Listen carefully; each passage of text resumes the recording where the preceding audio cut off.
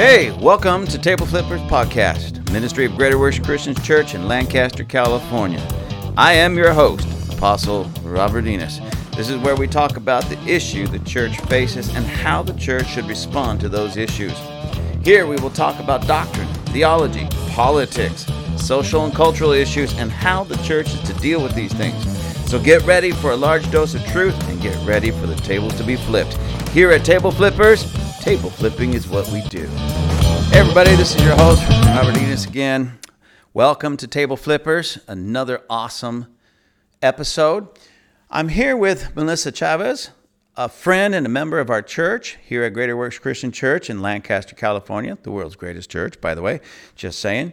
And I wanted to bring her on here because we were talking, and she's part of some other organizations that I'm a part of, but I want her to tell you about that. But we were talking about some things that are just heavy on my heart, and I know are heavy on her heart as well. And I wanted to bring her on here so that she could share with you her perspective and her heart of what she sees going on in the world, and especially in the church world today.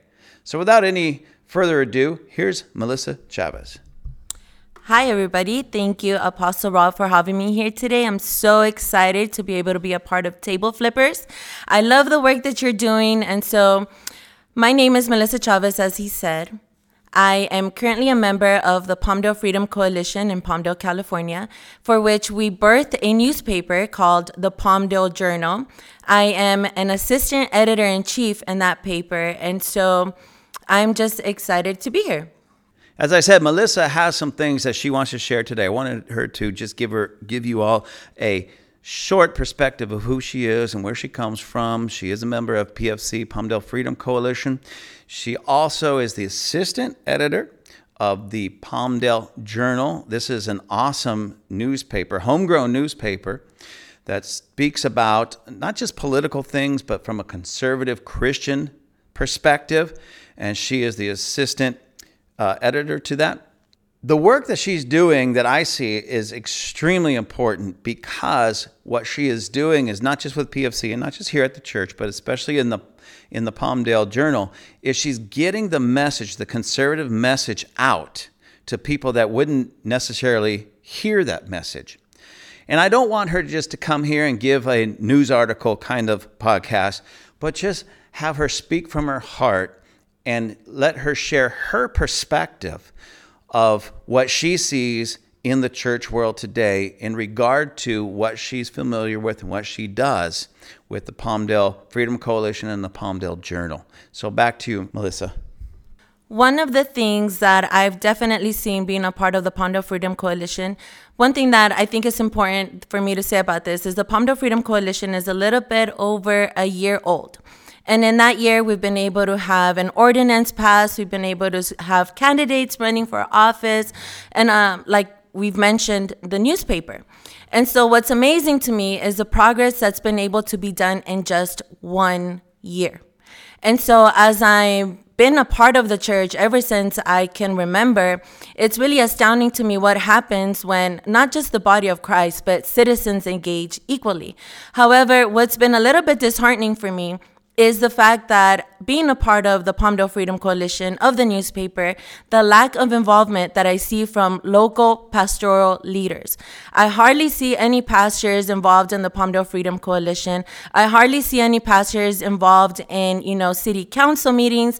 And even back in 2020, our church, Greater Works Christian Church, we were doing ample amount of rallies where we were protesting against these mandates, and there were no other pastors to be seen. Where is the church? Am I right? As we are pressing towards these things, and as we're wanting freedom, and as we're fighting for our rights, not just as Americans, but even in the church, the pastors need to be involved. And so one of the tables that I want to flip over and over and over again is the wrong theology that pastors tend to teach their flock, and that is just worry about your salvation and that's it. As I mentioned, I grew up in the church for years, and I'm talking about riding 2 buses a day, going to church every single day. And I never was taught, or I never received the importance of being involved in your community and transforming and making disciples of the nations. And because what was happening is that pastors were just teaching, salvation. And salvation is important. I don't want to knock that. We all know. But it's the beginning of our relationship with walking with Christ. Jesus came to overturn the systems of this world. And so as we mature in our Christianity and as we mature in our walk with Jesus, we should also be wanting to take back these kingdoms back to our God. What does it say in Revelation? The kingdoms of this world have become the kingdoms of our God. And how does that happen? Through us, through our work, through our discipling of the nations. Melissa, I really appreciate everything that you're saying because, people hear me saying it and then I'm that lone voice.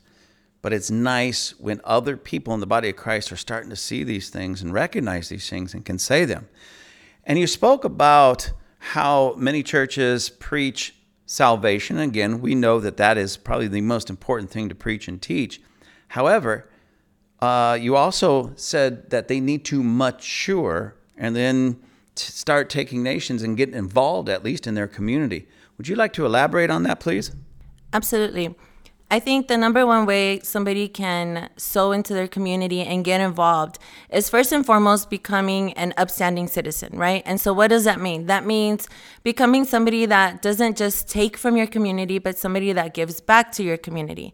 How do you do that? You become self-sufficient. And I guarantee you that as you become self-sufficient, automatically, by very principle, you're going to start seeing that when the government starts offering you free stuff, starts offering you handouts, starts offering you these promises, it's going to feel bad. It's going to feel gross, because as a person that knows what Jesus offers and knows that Jesus is all about taking responsibility, Jesus is all about growing in your gifts and becoming somebody that pours out into this community, then in that way, automatically you begin to understand that that's how somebody gets involved in their community. That's how you begin. That's your first step in taking disciples for Jesus. Why? Because when society is telling you, just feed off the government, feed off whatever people are telling you, and they start seeing you shoot up. I'm reminded of that scripture, I believe is in Isaiah, where it says that he came up as a shoot out of dry ground. That's what happens when the soil in your community is dry and nobody's really prospering, but you start taking the word of God seriously. You begin to grow in places where there's not much growth expected. So that's the first step, is taking responsibility for yourself. And then the second step, I believe, is when that actual, you start imparting into the nations and all these things, is when you begin to be able to start multiplying that in other people. Now, that can be in one-on-one discipling, right? But as we know, Jesus said, make disciples of the nations. And so we got to think bigger. We got to move on bigger.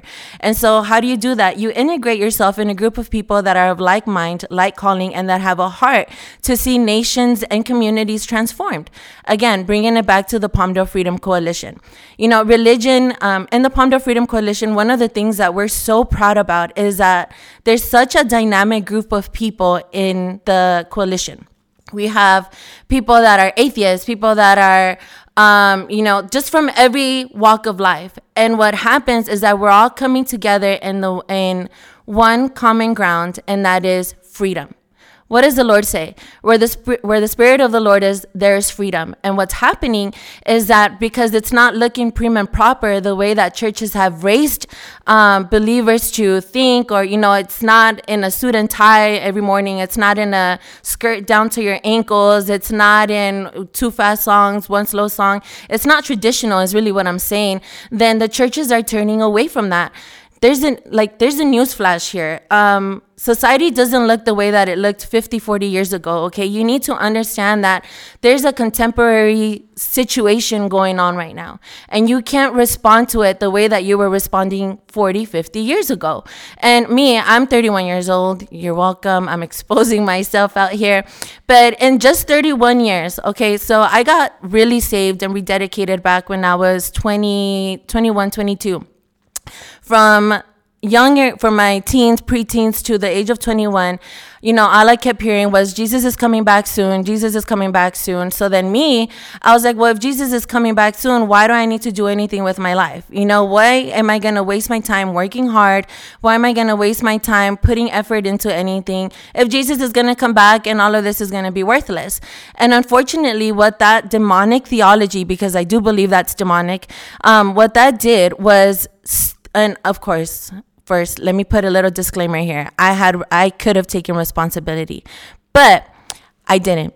I'm not just putting all the blame on the church. I know that I could have also done the work for myself, but at the same time, it's like I was being inundated with this doctrine and this theology, and so to me, it's like, well, I'm gonna have fun, and at the 11th hour, I'm gonna repent since these people are saying Jesus is coming back, so we should be a done deal. And so then once I fully rededicated myself back to the Lord, I realized, wait a minute, Jesus is not coming back soon. And so what's happening is that the church created a cop-out in order for the church as a community to not get involved in what's going on.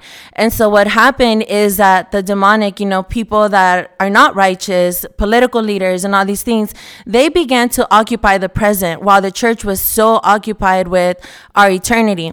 But even in that, we should understand by now that our eternity matches whatever effort we put in the here and the now. For example, if I don't worry about what's going on here and the now, then I'm not going to be worried about preaching Jesus. I'm not going to be worried about taking cities back for Jesus. If I'm not engaged in this moment, then how many more souls could have been saved and could have been won for the glory of God if I was engaged in this moment?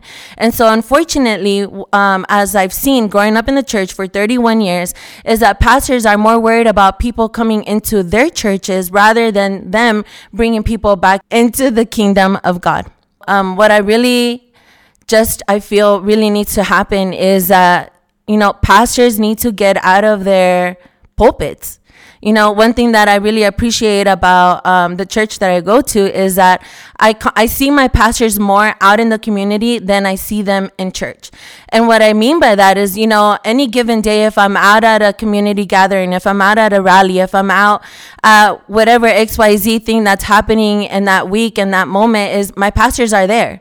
But it's disheartening when I see only one other pastor from one other church attending. But even in that, many of those pastors, or if I see one or two pastors, I don't see their sheep there with him. And so to me, it's like, are you really multiplying yourself in the way that you're saying that you are when there's no real following there?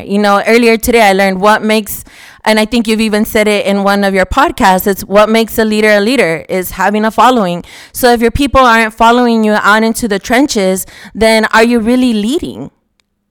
That's a real big question that pastors should be asking themselves. Are people just showing up to church? Are they here to hear a message? Because if that's the case, you're not leading them. You're putting on a performance for them. But if they're leading you out if they're following you out into the community, then that's when you really show your stripes. That's when you're really showing that people have really bought into the vision. And if you're a true pastor and if you really have a heart after God, then they've really bought into God's vision.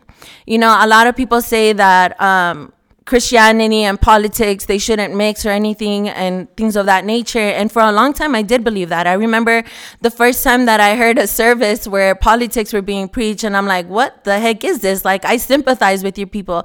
But at the same time, as the more that I stuck around and I listened to the intent and the heart behind it, I understood, man, God was like, Jesus, when he was out here on the earth, when he was overturning all these ideologies and all these things, he was more political than anything. And so to me, it's like, how can church leaders disengage with such a big, vital part of what Jesus came to do for the sake of keeping people in the church happy and fed and all these things?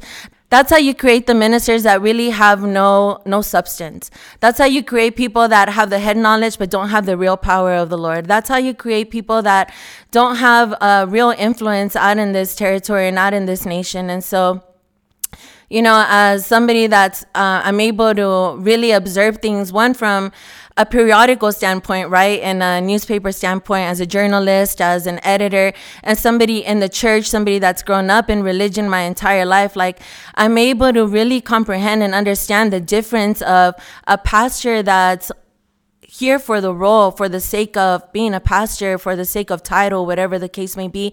And, some people are happy being that. Some people are happy following that because it puts no real expectancy on that. But at the same time, those are the people that create those that have no real impact in eternity, have no real impact on the things that truly matter. They just have an impact on their family. And can you imagine just being a child in this day and age and your parents just telling you, well, you just got to love everybody. You just got to be okay with people. You got to accept them. Or if you feel that way, then that's okay. Like, what kind of adults are you creating in the long run? You're creating kids that have no future and no hope. And when they see something that's unrighteous, something that's wrong, they're not going to have a voice. But if you have those that are teaching their kids, hey, you know what? Like, if you see something wrong, speak out against it. If you see something wrong, then and you're using the word of the Lord, then you can speak out about it, because that's what brings in transformation. Those are the true kingdom-minded people that are going to bring in an entire nation back into the obedience of Christ. And you may ask yourself, well, who are we to impose our religion on other people? You're right. We shouldn't be imposing religion. We should be imposing kingdom. And kingdom brings power. Kingdom brings freedom. Kingdom brings people set free, generations being restored, curses being broken off of our nation. It's because of those people that were willing to pick up arms and those people that were willing to stand up that we have the freedoms that we have today. And so if they were willing to do that, if they saw the purpose and the value in that, how much more us when we have it so much more easy? You know what I mean? Like we get to, if we're speaking out against things, if we're doing all these things, we get to go back home and enjoy a warm meal. They didn't have that before. And so if they were willing to sacrifice their livelihood, their health, their families, how much more should we be willing to sacrifice? And so pastors, you really need to get it together. And I'm saying this from somebody that's part of the congregation. It's like, we need people, those leaders, those strong leaders, to go out and speak out so that we also have the boldness to be able to march out in that same mandate. Melissa, that was spectacular. I know we spoke about a few things before we started recording, but I had no idea. Ladies and gentlemen, sitting here in our studio, if you could see her, the passion that was flowing from her, she was face to the mic, eyes closed, and it was flowing. This tells you this is in her heart. She said it, not me, 31 years old, and guys, she's single, 31 years old. So a 31-year-old young lady gets it. She gets it. She understands it. She's lived it. She's walked it out. She's living it right now as we speak. She's getting involved. And she has been involved. So pastors, again, where are you? Where are you? This is not just another church leader asking you this question. Here's a 31-year-old young lady, a member of my congregation, but nonetheless a Christian in a church that's just saying, pastors, where are you? It's time that we in the church rise up and take back what is ours. Take this nation back. Take our freedoms back and establish this nation in righteousness. It will not happen from the pulpits. How do I know this? Think about all the millions of sermons that are preached every year in the United States of America, and it's still going downhill. It can happen when we get out of the pulpit and live out those sermons out on the streets, in the highways, in the byways, in the city council meetings. It's time for us to rise up and live our sermons. Before we say goodbye, Melissa, do you have anything else you want to share? You want to close this out? Actually, I do. I do go to Greater Works Christian Church, but what I do want to say is it's not because I go to Greater Works Christian Church. And so I just want to knock that out in case somebody thinks that, she goes to his church, so it's bound. But no, a true disciple is one that's disciple of the truth, right? And so whether I was at Greater Works Christian Church or whether I was at another church that believes in the same thing, I would still be screaming this and saying this from every top high hill mountain, because I do believe that whether from any denomination, from any church, leaders should be involved. It's important. And so as you preach on Sundays and as you deliver your people the message or the word of the Lord, ask yourself, is this going to not just make my people feel good for this moment? Is it going to alleviate their week? Or is it going to alleviate the pressures of this government, of the trouble that's going on in this world for their families and their generations? You know, a good leader is generational minded. It's not Sunday minded. And so I really just want to really say that from the bottom of my heart to leaders, that please, like, if you really have a heart for your people, you're going to put yourself out on those front lines. You're going to take the hits for them. You're going to create the path. You know, it says in the word that Jesus was the forerunner of our faith. That means he took the hits before any of us knew what they would mean. And he even took them at greater levels. None of you had to be crucified. Praise God. Hallelujah. None of us had to do that. And so if the least thing that he's asking of us, or the biggest thing that he's asking of us, is to give him back more than what we started with, then how can we dishonor the one mandate that he's given us, and that's to make disciples of the nations?